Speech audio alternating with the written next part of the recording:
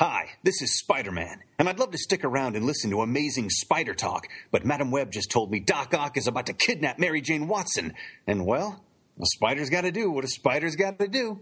Too many who know the angles, uncover and untangle all the questions and the web's left out to tangle. Be in 1962, last Wednesday's afternoon, they'll bend your ears with reckless self-abandon.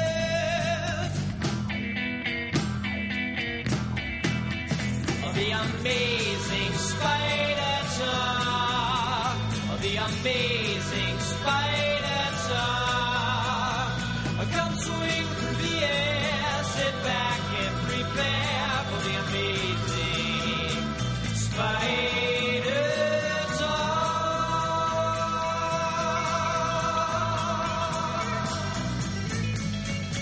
Hello and welcome to the Amazing Spider Talk. My name is Dan Gvozden, and I'm the founder and editor of SuperiorSpiderTalk.com. And I'm Mark Ginocchio, the founder of the Chasing Amazing blog and an editor at Superior Spider Talk. Thanks, everybody, for joining us for the first episode of our coverage of Amazing Spider-Man, The Clone Conspiracy. We hope you enjoy this podcast and that it provides an intelligent conversation between two fans and collectors as we look at the Spider-Man comic universe in a bit of a bigger picture. Yes, and for this episode, we will be discussing Amazing Spider-Man, The Clone Conspiracy by Dan Slott and Jim Chung, discussing your emails and participating in Swarm's B-title reviews. Sig Heil! Well, welcome first-time listeners to a Spider-Man Nazi propaganda podcast. Not just in the news, folks. It's in your podcast, too. All right, Mark, let's cut right to it. Our discussion of Amazing Spider-Man, The Clone Conspiracy, number 1.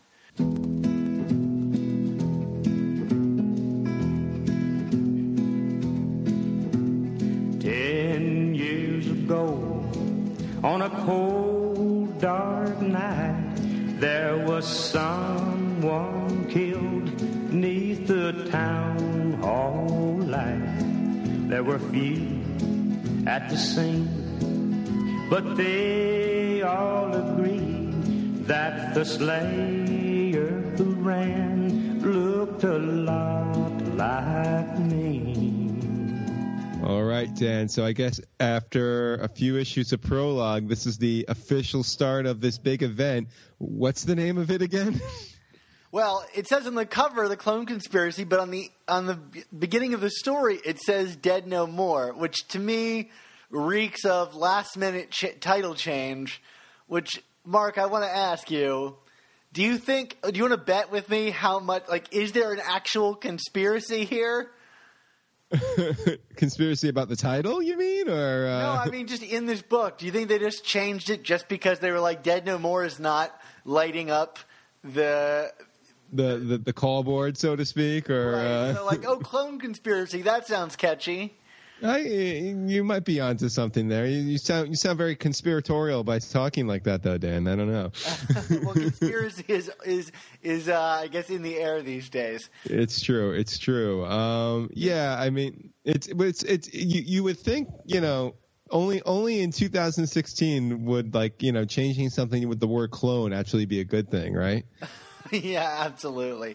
Hey, so before we get into our discussion of this book, I got a bunch of emails from people last week that said they really enjoyed that we kind of gave a plot summary of the book before getting into it. So this one's actually fairly easy to summarize. So, Mark, do you want to walk us through the events of this book? You're putting me on the spot. I can do it. Yeah, why don't you have it? I don't have it right in front of me. I don't want to miss a key detail. Sure. So if you didn't read this book, or if you kind of want a brief synopsis, it starts, we're following up the death of J. Jameson at his funeral, where Peter gets blamed by J. Jonah Jameson for the death of his father, and Peter, doing his Peter thing under the pen of Dan Slott, takes it in a totally guilty way. And then we've got a couple pages of exposition between Peter and Anna Maria, summing up how we got to where we are in this story before Anna Maria tells him to cut it out stop being so guilty. Let's take it into action. So they decide to go and visit Peter's former coworker who had an organ removed and replaced with a new U organ. And they find out that, this guy, he's no longer there because he dissolved into, through clone degeneration. Puddle of goo. Into a puddle of goo or whatever. And so Peter goes, I know what that means, and rushes over to New U, where he breaks in and discovers the body of this Jerry guy floating in a tank, or not even the body, it's like his limbic system or whatever. Yeah. And then that reveals Miles Warren as a scientist, and then reveals the Rhino and Elektra to fight Spider-Man. They have a brief tussle. Spider-Man defeats them with the age-old tactic of spraying water on them. And then Gwen Stacy shows up, and then Dr. Octopus shows up. And that's the end of the first story. And boy, that was an uncomfortable ending for Spider-Man. Yeah, absolutely. And then all right, there's a.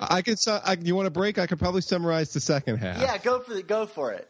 Okay. Well, this is probably of the two the more controversial of the stories, just because it's going back over very old classic material. But I guess as a B story, which actually had Ron Frenz on pencils. We revisit the day that Gwen Stacy died in Amazing Spider-Man 121. We even have some very direct panel for panel homages to the Gil Kane work. And what we learn is when Gwen is passed out on that bridge during the fight between Spider-Man and the Green Goblin, she's actually semi-conscious and learns that Peter is Spider-Man. And, we also learned that she still blames Spider-Man for the death of her father, Captain Stacy, back in Amazing Spider-Man number 90. And, has this very kind of traumatic experience as she's getting knocked off the bridge of thinking to herself, why is this happening to me? Why, what did I do to deserve this snap? Which is, pretty intense retcon of the events from that issue. Then at the end we see the Man in Red again, and we'll be talking a little bit about him in our review. And he reunites Gwen with her father, who they're not clones. These are fully formed with all their memories. And there you have it, Dan. Pretty explosive stuff for a B story, right? Yeah, I mean, in many ways, I thought that the B story was kind of the A story here. Yeah, well, I think that's going to be the one that is probably going to grabs people's imaginations more in terms of where this is all headed. The first half felt like a standard Amazing Spider-Man story, but not in a bad way, I don't think. I mean, are we now getting into the critique? Let's do it. Let's get into it. I mean, I don't know if, pound for pound, I enjoyed this as much as the last issue, but, I think Slott is in a groove right now. And, after having a couple of issues where he wasn't writing Peter all that much, and, maybe making you wonder if that was why the book was reading so well, because it seems like that was part of the issues. Here, I enjoyed this Peter Parker in this story a lot. I don't know. I feel like we're getting a lot of internal, Peter internalizing and being cautious and guilty and all those things, but not in I feel in an overbearing way. And I don't know. I feel like Slott is writing very confidently right now. Do you get what I'm saying in that regard? Yeah, absolutely. I agree with you. I mean, I think this is a very simple issue. It is a catch everybody up to speed, including Peter Parker, issue. And but there's some nice touches. I love the joke that he makes about himself. Dr. Peter Benjamin Parker, Ph.D. in rationalization.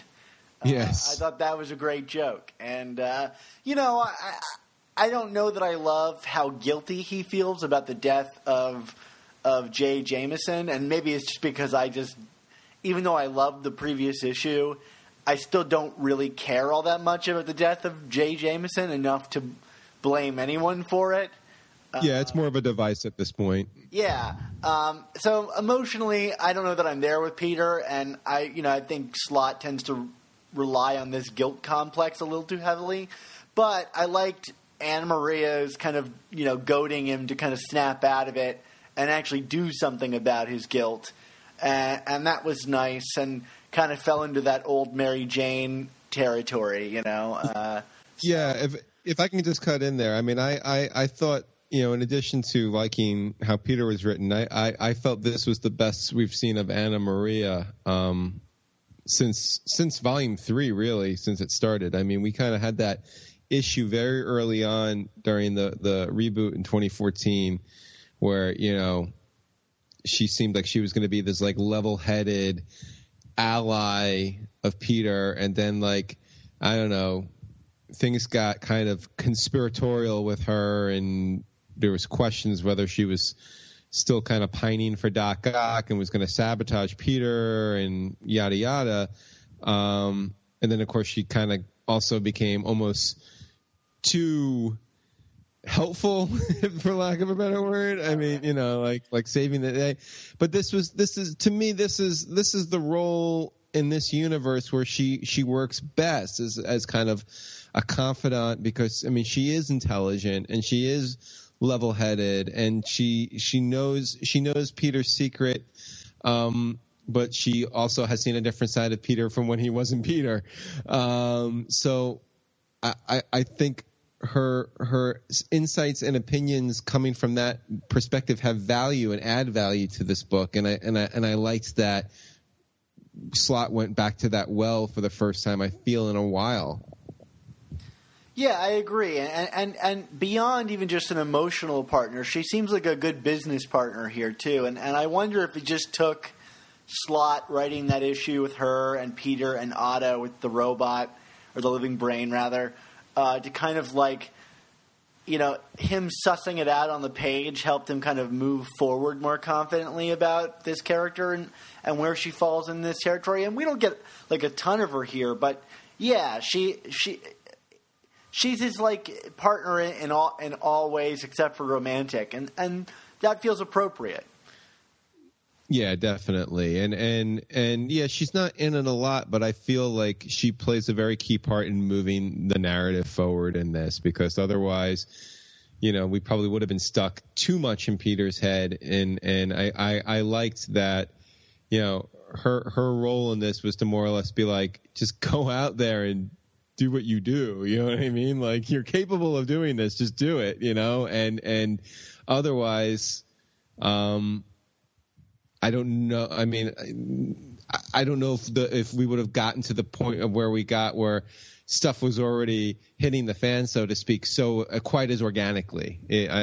Something would have felt more forced. But I think her just kind of pushing Peter over as someone who he respects to get to the bottom of the truth with the Parker Industries employee was a necessary move. She plays a good counter to Slott's interpretation of Peter Parker, because I feel like his interpretation of Peter Parker, beyond the guilt, like, he feels like he has to justify like almost every action that he takes. It's like a nervousness. Like, even in this issue, when he's breaking into New U, there's a running monologue of him justifying why it's not like, corporate tampering or spying when he breaks in. And like the old Peter Parker, I think like a non-Dan Slott Peter Parker would have just torn a hole in the wall and gone in, because he knows there's something, evil going on in there, And but at that point he knew that there was clones involved. Like, why even hem and haw about it, And she kind of goads him forward, and I like that, because then we get to actually see Peter Parker operating in a kind of like headstrong way to a certain degree, and I think this is a good issue of him doing exactly that, even if like what he does is somewhat limited. And additionally, in a broader sense, about her kind of telling him just go for it. I'm glad that this issue just went for it. Like, it catches Peter up on all the things that the audience knew that he didn't know. So it's a good way to kind of bring in new readers, and I imagine people that haven't been keeping up with Amazing Spider-Man probably enjoyed this issue even more than someone like you or I did, because a lot of it is kind of exposition and catching you up. But I'm glad that we didn't take 3 issues for him to find out that Miles Warren was involved, and that Otto is back and Gwen is there. We just kind of got it over with, and good. Tear off the bandage, Definitely. I'm ready to move forward. Yeah, the next trick will be, and we've kind of seen both sides of this from Dan Slott over the years, is the follow-up chapters, and there's a number of them with this storyline, but are the follow-up chapters going to continue to move forward, or are we going to kind of be stuck in this neutral position for a few issues? I think that'll be the test of what we truly get out of Dead No More, Clone Conspiracy, call it whatever you wish. He doesn't have a lot of issues. It's only 5 issues long. Yeah, but you're talking about specifically just Clone Conspiracy, but with all the Amazing Spider-Man tie-ins and stuff. I mean, Yeah, sure. Although the first one of those seems to be a flashback, so we'll see. But you can cover more ground that way. Definitely. Do you want to talk a little bit about the scene in the lab and how it was rendered and how it came across from a couple of beats? I would like to, but I'd like to finish up the funeral scene and talk about Jonah. Oh, sure, yeah. Sorry, I don't mean to jump around here. No, that's fine. What did you think of Jonah in this? And your thoughts are? I think we share similar thoughts, which is that, it's a appropriate characterization of Jonah, blaming everybody around him for whatever he wants, but that it doesn't really make much sense. Like we said in the previous episode, that he's continuing to blame or be that upset about his father's death when he knows that, Marla is alive and that people can be brought back to life by this company. It's just a weird, discrepancy. Do you agree?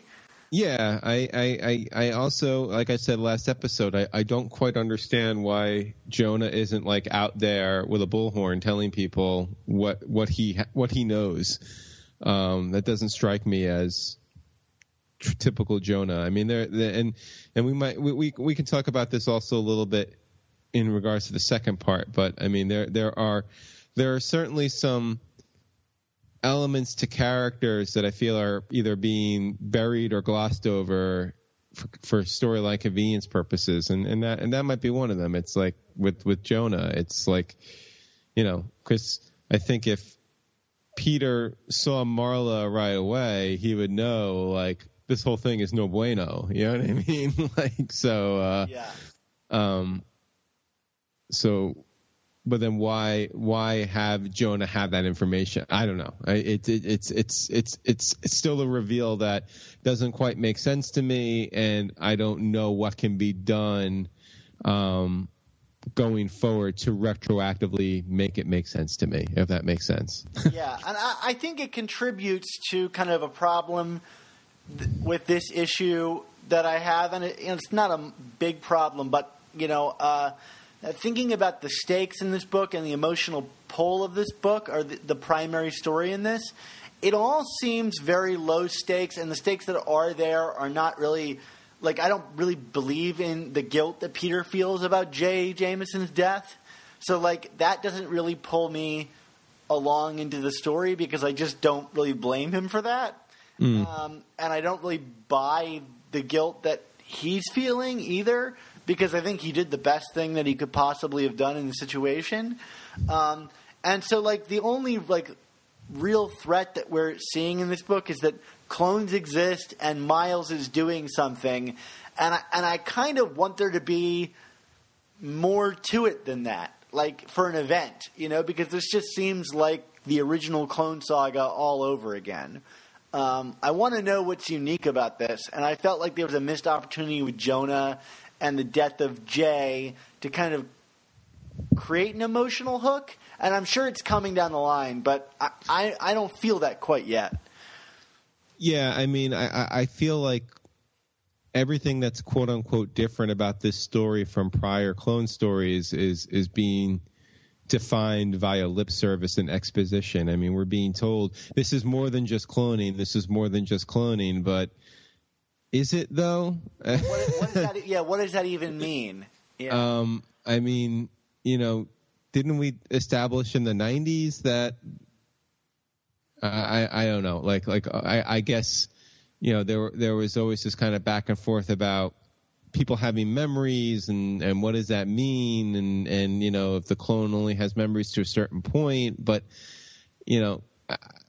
having full memory of their memories or recall of their memories, I don't know if that's enough of a hook to make this seem so distinctively different to me. I don't know. And that is something that can emerge to be problematic regardless of how enjoyable the story seems on a base level. Yeah. It's I wrote in my review that like all the events prior to this have been big, bombastic, giant battles and things like that. The world stakes. And I like that the stakes here are a lot more intimate and emotional. And we'll talk about that in the backup story to this issue.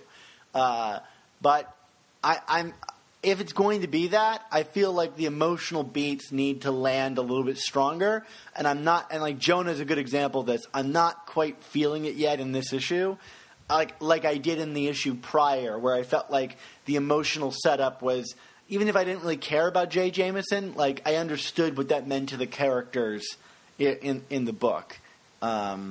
So anyway, let's talk about the lab now. Yeah, I mean, there's a lot of good and a lot of not quite as good in this whole setup. I mean, certainly lots and lots and lots of exposition in kind of a hokey way, but from a sheer ambiance standpoint, I really love the visualizations of a lot of different things in this sequence. I thought seeing the Jerry Salters, the employee that was, the one who got the new U transplant a few issues back, kind of just like eyeballs and nervous system in a tank or whatever you want to call it. Yeah, that was just that was a chilling image. Like that's one of the, I don't remember the last time I read a Spider-Man comic and I had to kind of take a moment to like, ooh, like that to something like that before. I really enjoyed that. But but there were other things like Spider-Man crawling through the ducts and stuff. I mean, like there was some really creepy kind of tense visuals throughout this whole sequence that I felt really picked up the tension a bit of the story. I really liked the duct sequence because Spider-Man is like cast into like this kind of like void of blackness, and to me it felt like almost like a portal into a different story. Like he went from the normal New York to like this crazy mad scientist lab.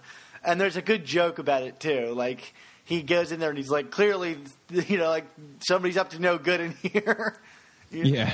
And, yeah, the Jerry thing is really creepy. And Spider-Man's immediately tipped off by, like, a rather large panel reveal of, like, kind of a, like, cowering Miles Warren scientist. And you want to talk about this image of Miles Warren? Because I think it's kind of significant in a certain way. Well, the fact that he just looks like regular old Miles Warren here? Yeah, I mean, that's pretty normal. We've seen, like when the Jackal was doing Spider Island, he had all of these kind of like crony, like, lab scientist Miles Warrens operating around him. But for me, it was like the expression on his face. He almost looked like afraid of Spider-Man. Yes. And I'm not used to that from him. And it made me think like it really like almost in one image evaporated all of my thoughts that Miles Warren is behind this plan.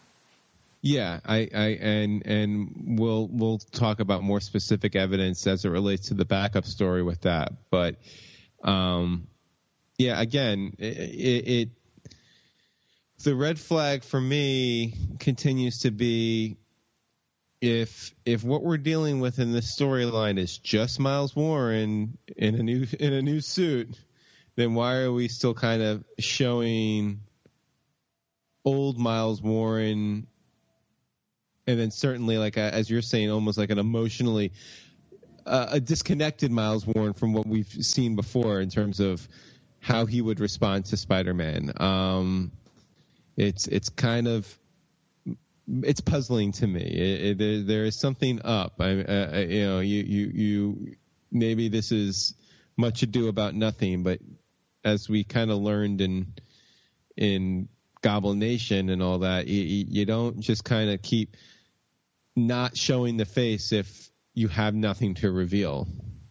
Not that reveal was satisfying. Not that it was satisfying, but there was something to reveal. Yeah, I mean, we knew all along it was going to be something, and I'm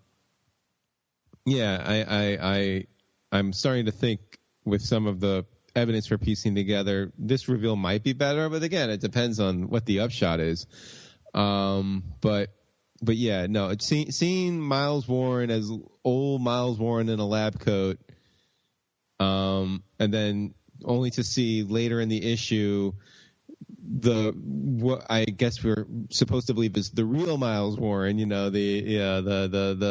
maybe the beta tested one, I don't know, in his full, Jackal 2.0 regalia, methinks there's something going on here. Yes. So, okay, moving on, the Rhino and Elektra, or She-Lectro, as Spider-Man puts it. Yeah, which I enjoyed. Yeah, I enjoyed that joke too. I'm going to continue to refer to her by both names moving forward in my writing. There you go. But I enjoyed this fight. It was very brief. I thought the ending of it was a little anticlimactic. Like, the taking him out with the water in the wall is like the oldest Electro trick in the book, to the point of being kind of lame. But he even spells it out for them, like, I can do this with you because you're not the original, so you're not expecting this, which I think is fair. Yeah, that's fair. I mean, I don't love all the monologuing that's going on during the fight. That's where true. Like, they essentially tell them, they're like basically like, yeah, I'm new at this. This is who I am. This is how I got my powers. And it's like, why would you admit that? I mean, it harkens back to like Spider-Man of the 60s, 70s, and like early 80s. I'm currently a level 6 in strength, but if I hit you 3 more times, I'll work my way out to level 7. Yeah, right, exactly. But it's fine. I mean, I don't know how much I love the Rhino getting knocked out by like water and electricity. I would think the guy had a little more strength than that, but. I mean, for narrative momentum, sure, okay. Yeah, and they're just the appetizer, I guess, and we see Gwen, and of course the reveal for Gwen is that his Spidey sense is not going off, which I guess if it was a clone, it would have. Yeah, this is kind of spelled out in the B story a bit more. Is that there's like a difference between like clones and like reanimations, right? Which to me, like we said earlier, what does that mean? And if like that's what the conspiracy is like the reanimations don't set off his spider sense or they have their memories or something, to me that's like a really like arbitrary, lame, like verbal change to really hang a story around. Oh yeah, agreed. I hope there's something more to it. I mean, when I first read that, I was like, oh, maybe it's the real Gwen, and the Gwen that was on the bridge was a clone or something like that. Like, really shake things up. But you just made me groan. Yeah, I know. But I did some research into it, and he didn't start cloning humans until after her death. Before that, he was doing cloning experiments of another kind. So, according to chronology, it couldn't be unless Dan Slott changes something. Right. So I like for a second there I was like, oh, maybe Miles Warren was doing tests earlier than we realized, and so the night Gwen Stacy died can be completely retconned. But I quickly like dissolved myself of that like because I'm ready for a weird twist. You know, like I'm kind of hoping for it. Like that's what makes these things fun to talk about is an out of left field twist. Yeah, and I kind of, not for nothing, feel that there has to be, and I'm fully expecting something weird. But someone of Peter's supporting cast has to have been a clone for a certain period of time. I mean, it wouldn't be a good clone story if they weren't like, this person has been a clone all along or something like that. Maybe the Doc Ock who stole his body was a clone. I don't know. Yeah, I don't know either. We're gonna find out next week, but yeah. So speaking of which, we get Doc Ock showing up on the final page of this story, and yeah, okay. Yep. I mean, we've expected it for months. Yeah, I need the story now. Yeah. I mean, I guess we're finally gonna get the answer of who robbed his grave. Finally. Yeah. I think you and I already know the answer to that. Right. No, I know, but just kind of funny that I feel like after so many years, we're finally paying it off. Yeah, so I guess the last thing to talk about at this story is the artwork. What did you think about, bringing in Jim Chung for this story?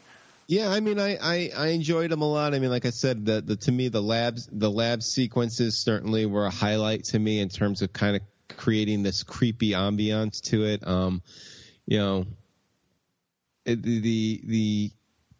Some of the other material, not that it was not good, it was all very, very, very solid artwork. It didn't leave as much of an impression on me, but I feel like you really, for this story, the name of the story is it's a conspiracy. So you kind of need to create this air of creepiness and disorientation. And I felt like when we got into the heat of the storyline, Chung more than ably did that. So to me, it was a success.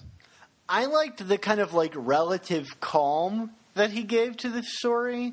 Like even in the lab, like there's kind of a stillness to a lot of it. And I don't mean that as like a negative.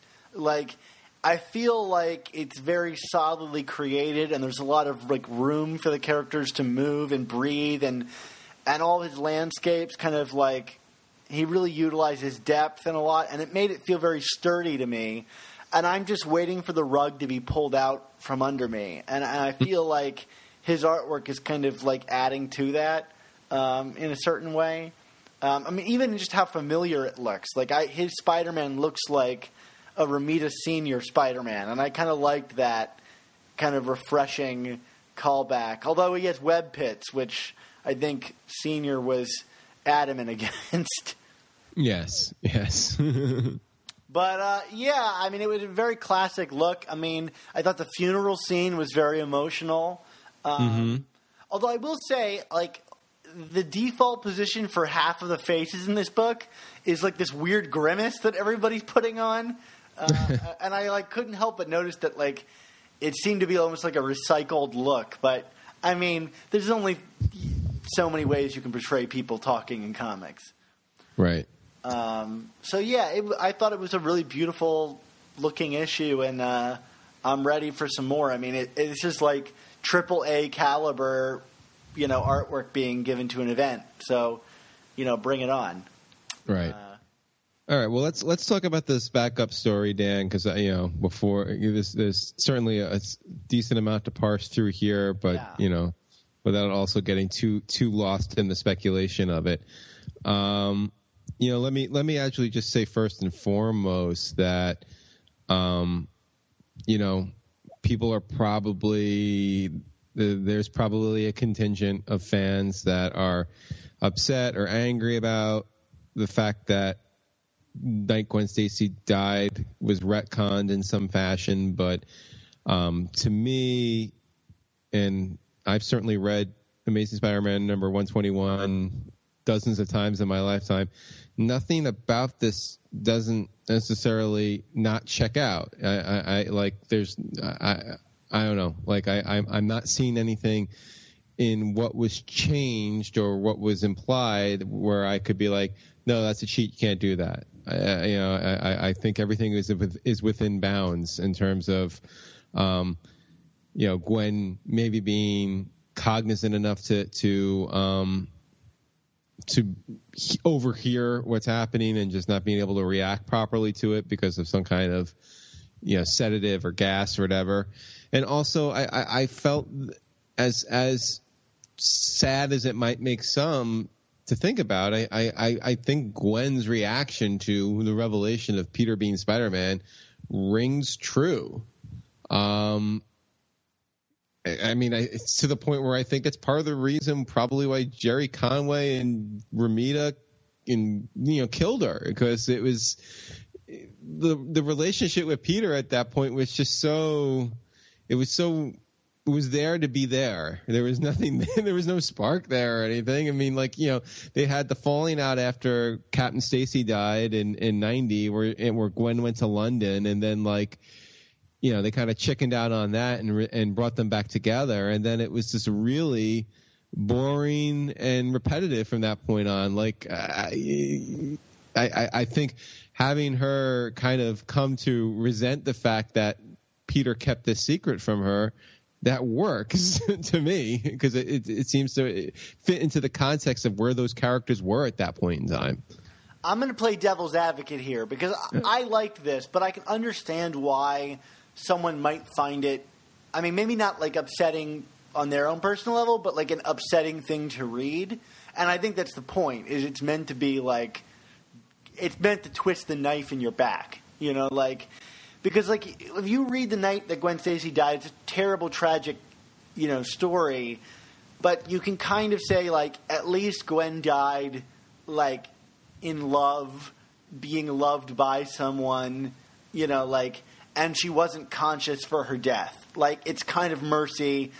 There's a certain level of mercy you can find in it, or a level of comfort that she didn't have to experience this. I have to live through that moment. And we've never had confirmation about whether she was, alive or dead or not in that moment. But I think certainly everybody thought she wasn't conscious for it. Does that seem fair to say? It's fair to say, but she clearly looked unconscious. Right. Yeah. Right. But again, I don't feel like this book contradicted that. No, I don't think it does either. But what I'm saying is I could understand it being upsetting to find out that Gwen, in the moments of Gwen's death, she was one, panicking, which is it's upsetting, and two, basically in her mind had decided that the love of her life was complicit in killing her father. Whether she was correct or not, it's an upsetting thing to think that was her final moments. Even if she's going to come and find out that what wasn't true is part of this story, the non-clone Gwen died thinking that these kind of wrong, upsetting thoughts. And if you treat Gwen like a real person that you've invested emotional capital in, I could see that being upsetting for you. And to me, it was super delicious because, it really killed me as a reader. And I thought, this is what we're going to get out of this story, is some really, screwed up stuff. I see what you're saying, and I don't disagree. I certainly don't disagree that added as the tragedy. I guess my point is that, obviously as dark and edgy as Gwen's death was at the time that it was written, it was still written in the context of, that was kind of as far as they would push the envelope in those days, and we probably would get something very different if a story like that was done today, as case in point. Right. But, but the fact of the matter is, I think a case could be made also that those probably should have been more of her feelings at the time. Not that she knew he was Spider-Man, but I don't know, go back and read those comics from when Captain Stacy died, and Peter's pretty effed up to Gwen in those books. No, I agree.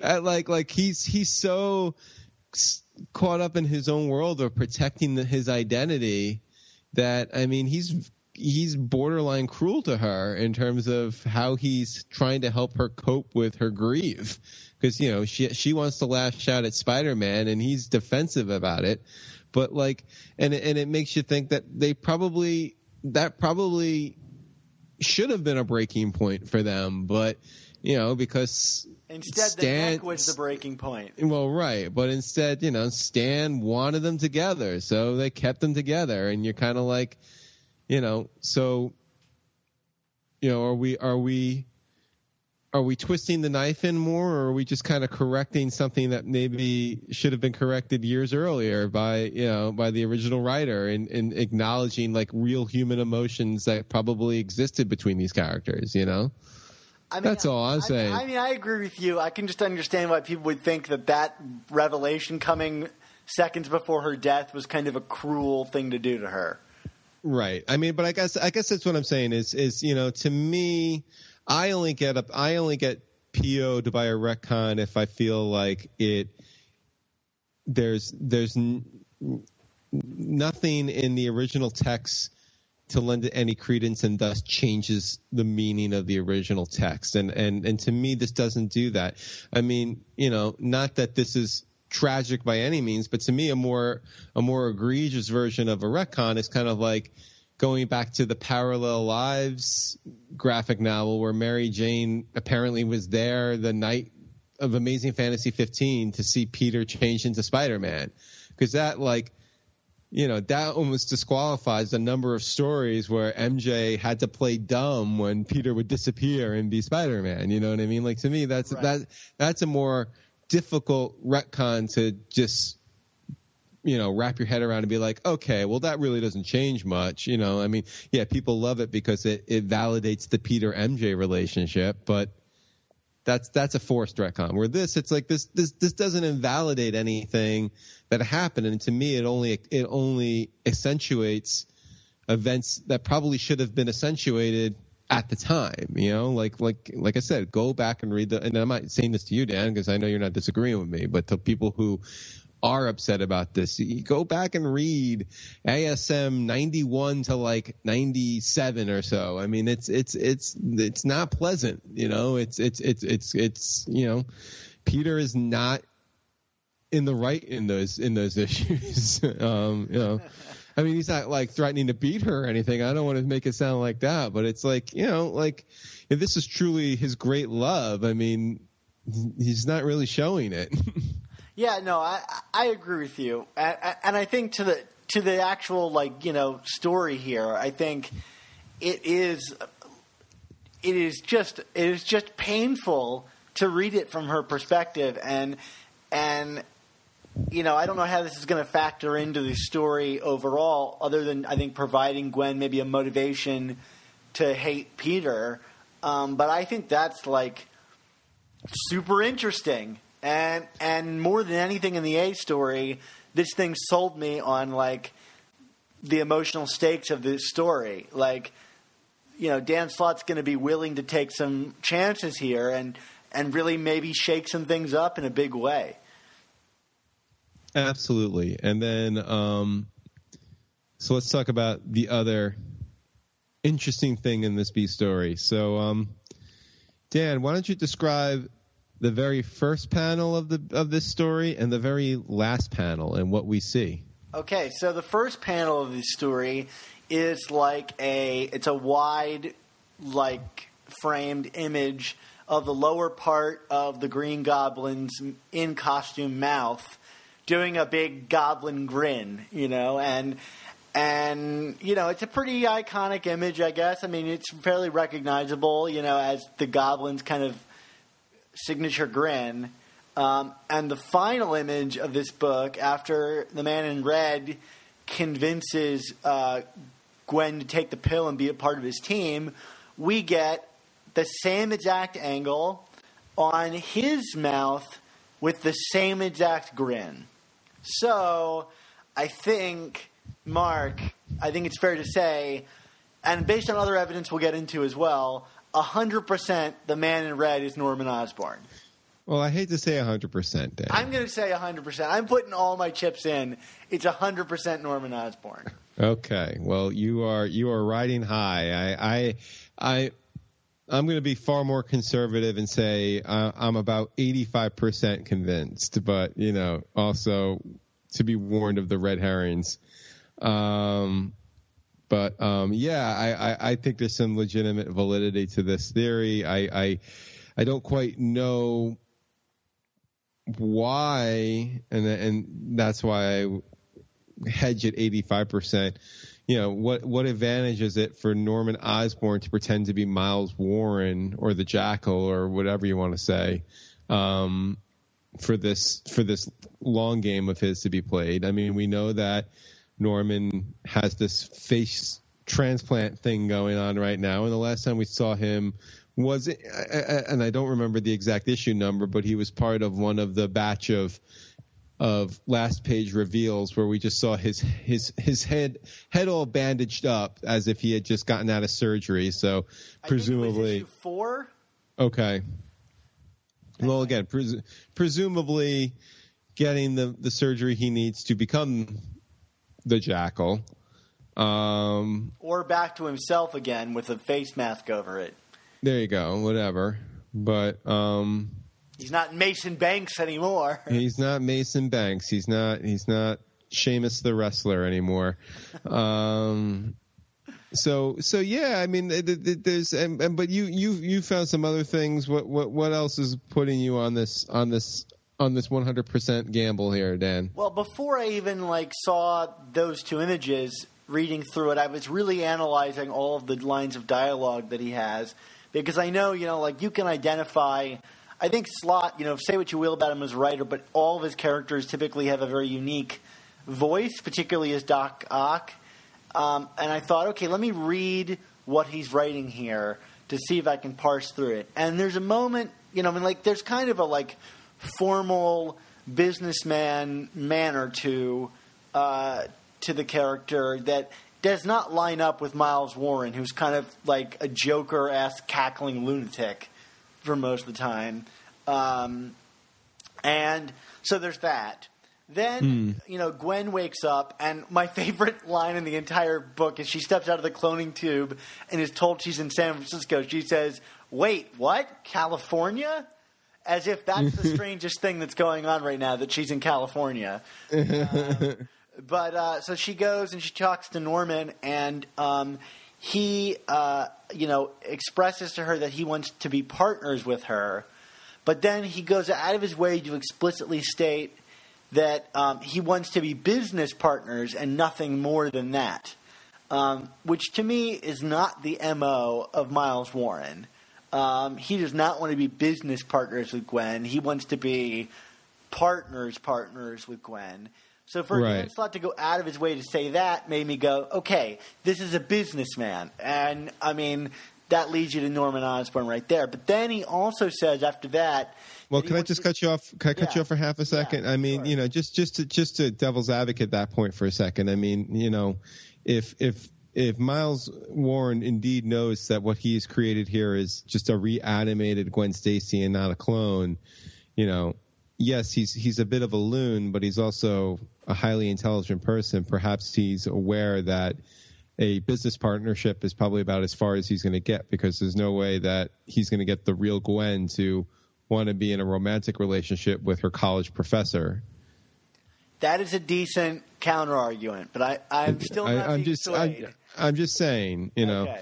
And let's not forget about the time that Norman and Gwen were more than just partners too, which, as far as we know, has not been retconned out of continuity, out of existence. Although Dan Slott has said a number of times that he won't touch it with a 10-foot pole. Well, good, as he shouldn't. But I'm just saying that, if the reveal is that this is Norman, without any strings attached, I mean, then. And if Sins Past is still allegedly part of continuity, then I don't know. Regardless of whether or not the writer wants to touch it, it begs a lot of questions. All right. Okay, and then the next thing is like kind of right after that. He says he wants her to be his partner because he doesn't trust himself.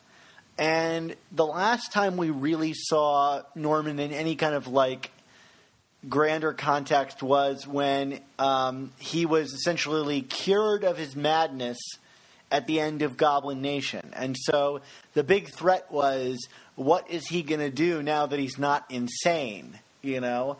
And so to my mind, this could very easily be like why we've gotten such vocalization of the idea that the Jackal is doing good things. He's creating a better world, and he wants to create a better world because he's not insane.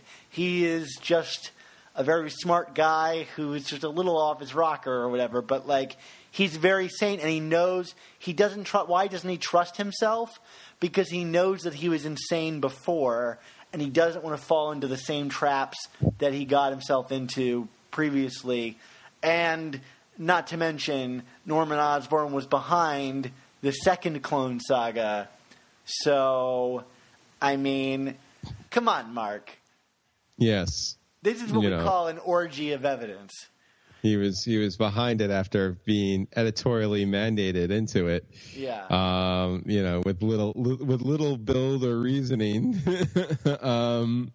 So we'll see. I think it's a good theory.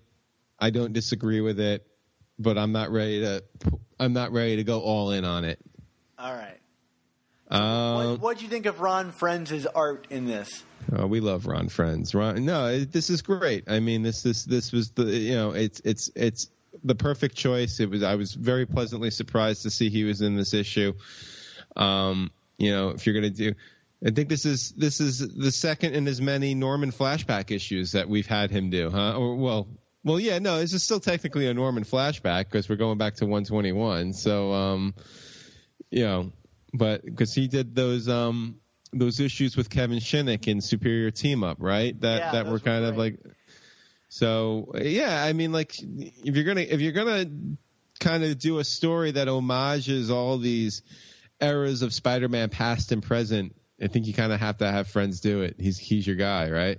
Well, he's very reverential to the people that came before him. So, like, if you're going to have a guy recreate that scene on top of the bridge, like, he brings his inspirations, like, straight out. I mean, and he does it respectfully. And I think that's the way you got to do a sequence like this. Awesome. I will say, though, Ron sent me his pencils from the Superior Spider-Man team-up book that he did, and they were so gorgeous.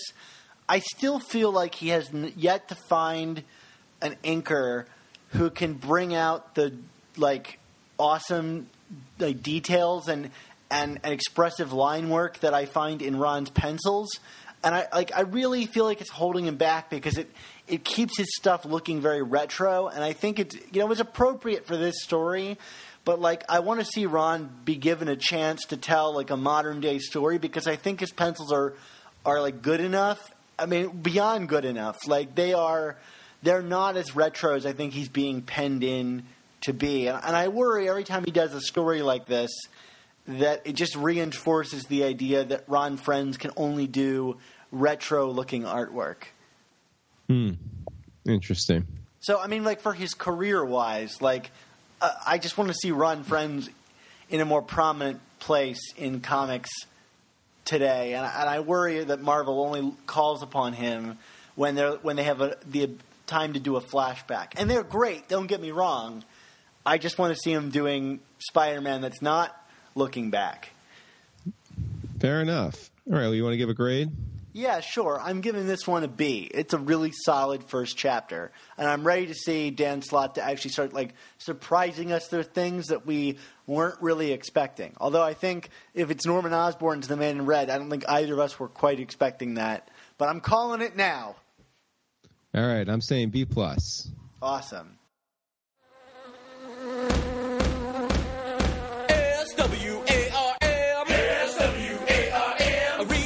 Nazi skeleton. A reanimated Nazi skeleton. Reviewing BT he's covered in bees. You need titles while he's covered in bees. Actually, he's permanently covered in bees. Actually, he's permanently covered in bees. He's coming for this podcast, he's coming for you. He's coming for this podcast, he's coming for you. It's time for Swarmsby title reviews. It's time for Swarmsby title reviews.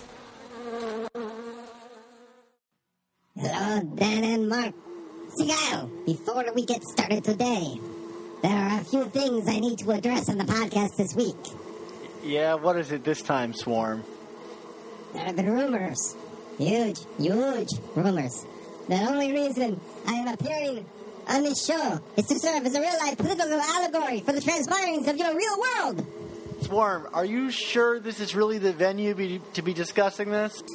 Well, believe me, these rumors are not true. I am here to serve as your voice, and I alone can deliver the greatest content this podcast can have. However, there are people conspiring against me, mainly Dan and Mark, who are criminals in bed with the corporate establishment that wishes to destroy comic book criticism for everyone. I am your only hope. Swarm, is there something wrong with your microphone? You're sniffling an awful lot. No, it's just buzzing. And the microphone doesn't work. It's a conspiracy, because I'm made out of bees. Conspiracy. Can you just make a bad bee joke and go away, please? Just get out of here. Fine. Next up, Dan and Mark will comb through the Spider-Man bee books. Hopefully they won't be a buzzkill about your favorite books. Now I will kill you out of bees. All right, thanks. See you later, Swarm. Mark, Swarm seems to be kind of emulating figures within the popular consciousness. Well, we are nothing but not current, or we are not. Well, let me rephrase that, Dan. We are current here on Amazing Spider Talk. All right. Well, you made it to it. All right. So before we continue, I was amazed though. Do bees have nostrils? I don't. I would imagine so. Because I heard the sniffing too. He also was like standing very close to me as I was like, just kind of yielding the microphone to him. He was still like, defile your chair? Yeah, totally defiled it. I think he's going to threaten to throw me in jail next. But anyway, before we lose more listeners, let's get into the reviews of these bee-books. So, yes. Mark, what are we talking about first? We're going to actually start with a new title for the rotation. We'll see how long we maintain this one. This will be Champions, and we're going to be doing Champions number 1. That's by Mark Waid and Humberto Ramos. So, Dan, why don't I count you in, and you can kick off the festivities in 3, 2, 1.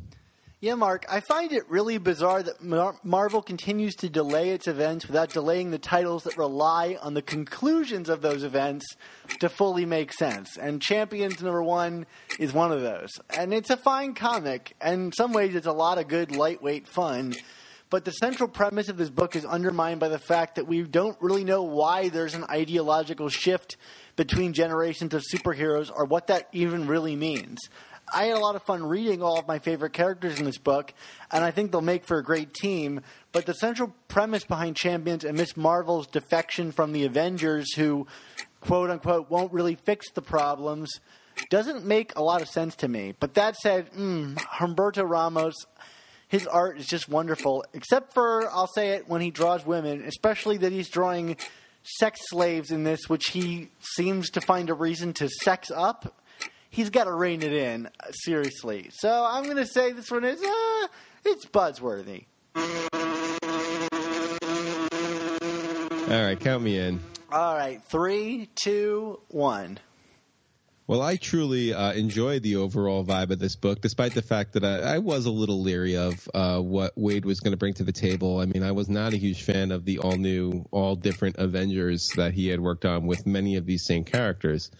But for me, I mean, putting aside the Civil War II tie-in or lack thereof, I think the premise behind this story, that the Marvel kids are sick of the Marvel grown-ups screwing up the world that they live in, it resonates greatly both from a comic book storyline standpoint and from a real-world perspective. The book reaffirms why I will always be a fan of Humberto Ramos. I guess sex slaves aside. And I envision myself legitimately wanting to follow this cast of characters through at least an arc or two. Hopefully I can find something that will continue to stick the landing for me. So for now, I'm going to say buzzworthy. We talked about the first issue of a series, Mark. Now let's talk about the last issue of the series. Yeah, it's a whole bunch of comings and goings. We got Web Warriors number 11 here, Dan. Why don't you start in 3, 2, 1? Yeah, unlike many of the other early cancellations of series, I'm thinking of Scarlet Spider, Web Warriors number 11 doesn't feel like a rushed or sloppy production. It closes up a lot of dangling threads, but doesn't feel obligated to, detangle all of them. And while I thought the second arc of this series felt like a repetition of the first arc, and this was a fun ride worth checking out if you love Spider-Man and you don't take his adventures all too seriously. So if you didn't check out, Web Warriors, this might be a trade worth picking up all in the end. So I'm giving this final issue a thumbs up. It's buzzworthy. I'm going to say, thumbs up. Bees don't have thumbs. Yeah, that's true. They don't. I know that. They might have nostrils, but they don't have thumbs. All right, Mark, counting you in 3, 2, 1. Yeah, I've been punching down on this series for months now, so I guess I'll spare people and mention that in terms of concluding chapters go, like you said, Dan, I think Web Warriors 11 did a pretty admirable job in resolving things. And also, kind of as an addendum to what you said with like Scarlet Spider and Venom and some of the other books that have been canceled in recent years, I felt it left a very optimistic air about itself and the future of its cast. In recent years, I feel like some of those final chapters have almost been tinged with a little bit of bitterness from its creative teams. But I think with this one, the Spider Office is actually trying to keep the door open on some of these properties. I don't think they're going to go very far outside of maybe a mini here and there. But certainly Web Warriors has left a good taste in people's mouths about a lot of these properties. And quite frankly, it's nice to have some sunniness in a final chapter. So I'm going to say buzzworthy. Awesome. So on the opposite side of sunniness, I think is Spider-Woman, kind of a dark issue. Spider-Woman number 11. You want to talk about it? Do we have a choice, Dan? No, we don't. Okay. Well, then you can start in 3, 2, 1. I have to say it, Mark. This is the second issue in a row that didn't work for me. And perhaps it's influenced by my relatively limited knowledge of Spider-Woman's history prior to this series. But nothing in this comic has sold me on her reaction to Banner's death and subsequent falling out with Carol, much less enough to ignore Carol's pleas to discuss things and not fight. And I know Jess is a bit brash and arrogant at times, but this feels so forced narratively that I just can't really appreciate any of it. It just is a real disconnect. So, Spider-Woman, you were my favorite comic, and I hope we can get you back, but I just can't turn a blind eye to the nonsense I think that's going on in these current books. So, 9 from me. 9, 9, 9, 9, 9, 9. And by 9, you mean no, not 9 out of 10. No. It is a solid no. So what about you, Okay. Mark? I'm going to count you in 3, 2, 1. Yeah, I mean, I don't think I'm quite as harsh as you on this, Dan, but personally, I actually think I'm at the point of the series where I can start picking some nits with it and probably come across as sounding more negative than I intend to be. I mean, I still like Spider-Woman, and there are even some things in the story that I like, although I agree about the lack of justification on some of the relationships here, especially the break between Jess and Carol. But it was still a decent read for me, but the bigger problem going on right now with me and Spider-Woman is I'm disappointed in how the series is moving further and further away from kind of the thesis of why they rebooted it in the first place, which is being this platform to show a single female superhero having it all in terms of hero life and family life as a mother, or having it all in maybe having it all is the wrong term, but struggling to have it all is probably the best way to put it. I think in moving away from that, it dulls some of the impacts of her falling out with Carol, because that sense of betrayal there that could have been leveraged for a more realistically fraught story, especially with Carol's role in the birth of her child and all that. So I'm not unendorsing this. Maybe I'm just not going to answer any more questions about it. I don't know. Oh, God. But I'm going to say 9 for now. 9, 9, 9, 9, 9, 9. And I'm not unendorsing it either. I still think it's like a gem of their comics line, but like these past 2 issues just haven't made much sense to me. You're just disappointed in what it said, but you're not unendorsing. Right, exactly. Yeah. I mean, I find it completely reprehensible, but I'm still, would tell you to go check it out. I think I heard the phrase today, reprehends endorsement. Oh, that's good. That's good. All right, we're really getting into hot water here with potential listeners that disagree with that. Hey, speaking of apolitical, Spider-Man Deadpool number 9. You could go in 3, 2, 1. All right, Mark. Well, there are so many cool ideas going on in this series that I don't even know where to start. This issue is a bit of a step down, I think, from the wackiness of the normal series, with a pretty standard but hilariously funny team-up against D-list villains, including our favorite Swarm, who is a welcome surprise in this issue. But it's a welcome grounding and one that I found really enjoyable. However, my favorite new concept in this book is that Spider-Man and Deadpool seem to be rubbing off on each other, and I think it's a really interesting relationship that I can't wait to see play out. And I love the idea that Deadpool could always fully heal himself, but is being held back by his I guess emotional difficulties or whatever. I think that's really interesting, and I hope Joe Kelly can mine this for drama and not just for laughs. So I'm going to say buzzworthy for this one. All right. Well, why don't you count me in? All right, Mark, counting you in 3, 2, 1. Well, I was going to say, wait, what? Oh, Swarm is here. Yes, I appeared in this issue. Therefore, it is mighty and great. To suggest anything else would be a travesty worthy of death and destruction. Buzzworthy. All right. Do I still get my time, Dan? Or you're going. You got 40 seconds left. Oh, God. So considering how there's a Nazi made of beast standing next to me, I guess I can't add much more, and I certainly wouldn't disagree with him. I will say, unlike what you said, I actually felt that there was still some zaniness to this issue, maybe with the D-list characters. And I feel that this series is at its best when it kind of plays up the weird and the unexpected. But I also like that there's some nice character work going on, showing that kind of convergence of sorts between Spider-Man and Deadpool. That's keeping the book moving forward. So yes, Swarm and Dan, buzzworthy. That was scary. Is he gone yet? Yeah. Oh, no, that was just me. I'm sorry. All right. Something was on my nose there. Okay, all right. So next up is Spider-Gwen number 12. I'm going to count you in, Mark. I'm going to count you in. Oh, you're going to. This is how it is. Yeah, because you go first. Oh, that's the rules we established today. No, you go, Mark. No, you go. In 3, 2, 1. Yeah, this is probably the best issue of this series since Spider-Gwen's introduction, and excellent enough to quickly put Spider-Gwen back amongst the best comics I've read from the Spider Office in, dare I say it, in years. I had no doubts that Jason Latour would conclude the Punisher story with absolute grace, but that the story touches on police culture, toxic masculinity, and moral obligations make it one of the most slyly substantial works of comic pop fiction that I've read this year. So buzzworthy, really buzzworthy for me. Wow, high praise. All right, counting you in. This time you're going to go in 3, 2, 1. Don't go over your 2 minutes. Well, somewhere along the past few months, this book regained its footing as probably the best series the Spider Office has to offer. So I'm agreeing with you there, Dan. This issue was both harrowing and character-driven, and it's just ducking and jiving so quickly. I honestly really can't predict which way it's going to go next.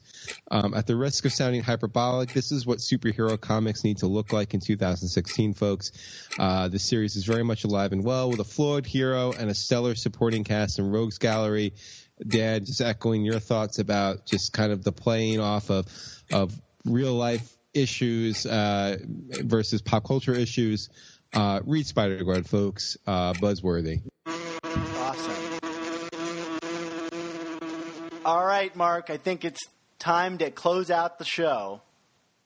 Yes, and hopefully no more bee jokes and bee invasions. And really sly, biting political satire. Oh, only the slyest and most biting. All right. Well, You can find all of our new Amazing Spider Talk and old Superior Spider Talk podcasts at superiorspidertalk.com or find us on iTunes, Stitcher, Google Play, and YouTube by searching Amazing Spider Talk. And if you do, please be sure to leave us a review. Yeah, additionally, be sure to check out our brother podcast, The Ultimate Spin, if you want to keep up with the adventures of Miles Morales and Spider-Gwen Stacy. Mark, we're going 3 for 3 next week as we'll be talking about Amazing Spider-Man Volume 4, number 20, which obviously purports to tell us the story of how Dr. Octopus found his body and appeared in the issue we just talked about. So I'm guessing that should be an exciting conversation. So be sure to tune in next week for that conversation. Mark, where can we find you on the internet this week? Well, of course, you can find me on SuperiorSpiderTalk.com, or at least find past articles that I've written there. And you can find me on Twitter at ChasingASMblog. And, Dan, you can find both of us in a recent article from Hollywood Reporter about the best comic book runs of all time. You should probably put that link in here, and people can hear what smart, handsome things we had to say about comic books. Only the smartest and most handsome. Exactly. And Dan, what about that you? Link will be in the show notes. Yeah, you can find me as well on SuperiorSpiderTalk.com. You can read my movie reviews at GrindMyReels.com. I just put up a review of the film Storks, which I'm sure everybody's really excited about. No, go see Storks. It's really hilarious. So yeah, that's a lot of fun, and you can find me on Twitter at SupSpiderTalk. Mark, I remember you telling me about that one time that you switched bodies with your Uncle Ben, and it was actually you who died that one random time. What was it like to experience one of his, eventual deaths from his first-person perspective? Yeah, that was kind of weird. You might say it was an out-of-body experience, right, Dan? Yeah, you could say that, Mark. Well, I just, one of the things I need to point out, I want to clarify some things that I learned from experiencing Uncle Ben's death. I mean, first of all, Joey the Elbow indeed only uses his knees, and those knees hurt. The mob ties, I mean, I don't know if you've ever been choked by a mob tie, but it's pretty bad. Very constricting. Probably my favorite of the deaths that I got to experience that in this very weird fever dream where I experienced 900 different deaths of Uncle Ben. Is that what it was? It was a fever dream? Yeah, I'm going to go with that. I couldn't remember the specifics. Because those were the words that just came out of my mouth, Dan. So we just need to go with it, okay? Okay, all right. The getting attacked by monkeys. What was most distressing about that was their breath smelled of fruit pies when they were eating my face. Oh. And that was a little humiliating because it's like, those fruit pies, they're tasty when you were like 6, but you don't want to smell that on you as you're dying. Do you think that having eaten your face, these monkeys, it kind of cut the smell? Yeah. I certainly just smelled my own flesh and, plus all the blood curdling screams that I was emitting. I mean, who really cared about the smell after that? Yeah, right. So the moral of the story is, you got to walk a mile in a man's shoes. I walked many miles in Uncle Ben's very blood-soaked shoes. When it came time for him to yield his body back to me, just randomly, because that's usually how those things work. I mean, there's not cause for it. You just kind of give up, right? Once you've switched bodies. I mean, from all my experiences, yes. Yeah. So, he put on the helmet and gave me my old body back and said to me, with great podcast must also come Amazing Spider Talk. Don't miss the next